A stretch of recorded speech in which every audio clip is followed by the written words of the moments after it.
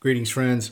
It is Friday, March the 19th. It is the 27th day of Lent, and today we look at Psalm 90. Lord, you have been our dwelling place in all generations, before the mountains were brought forth, or ever you had formed the earth and the world. From everlasting to everlasting, you are God. So teach us to count our days, that we may gain a wise heart.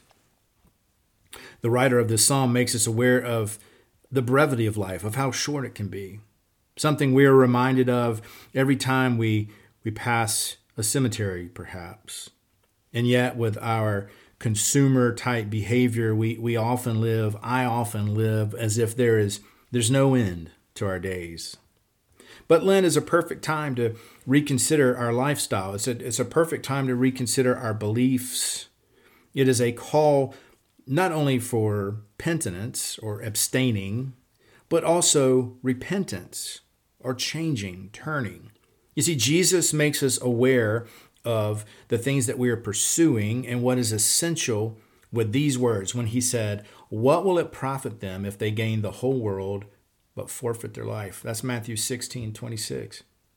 And the psalmist here reminds us that of our very life. Our very life is from God in verse 1. And later in the Psalms, we are reminded of the reality of life's shortness, of its brevity. As for mortals, their days are like grass. They flourish like a flower of the field, for the wind passes over it and it is gone, and its place knows it no more. That's Psalm 103:15.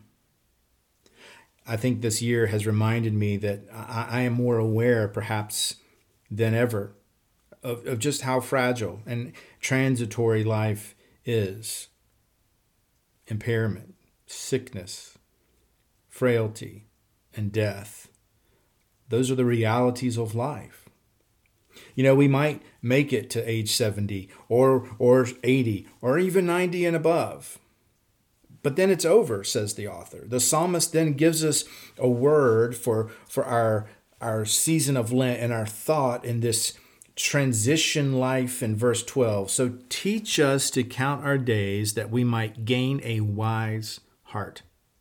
In order to reach this place in our lives with conviction and with success, it's going to take time. It's going to take time in reflection and prayer, maybe even fasting, which is what Lent and what the Lenten experience is all about.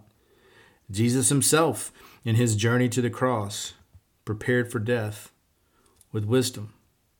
So Jesus, God of strength and grace, teach us to number our days that we might present to you a heart of wisdom. And it's in Jesus' name we pray. Amen. And God bless.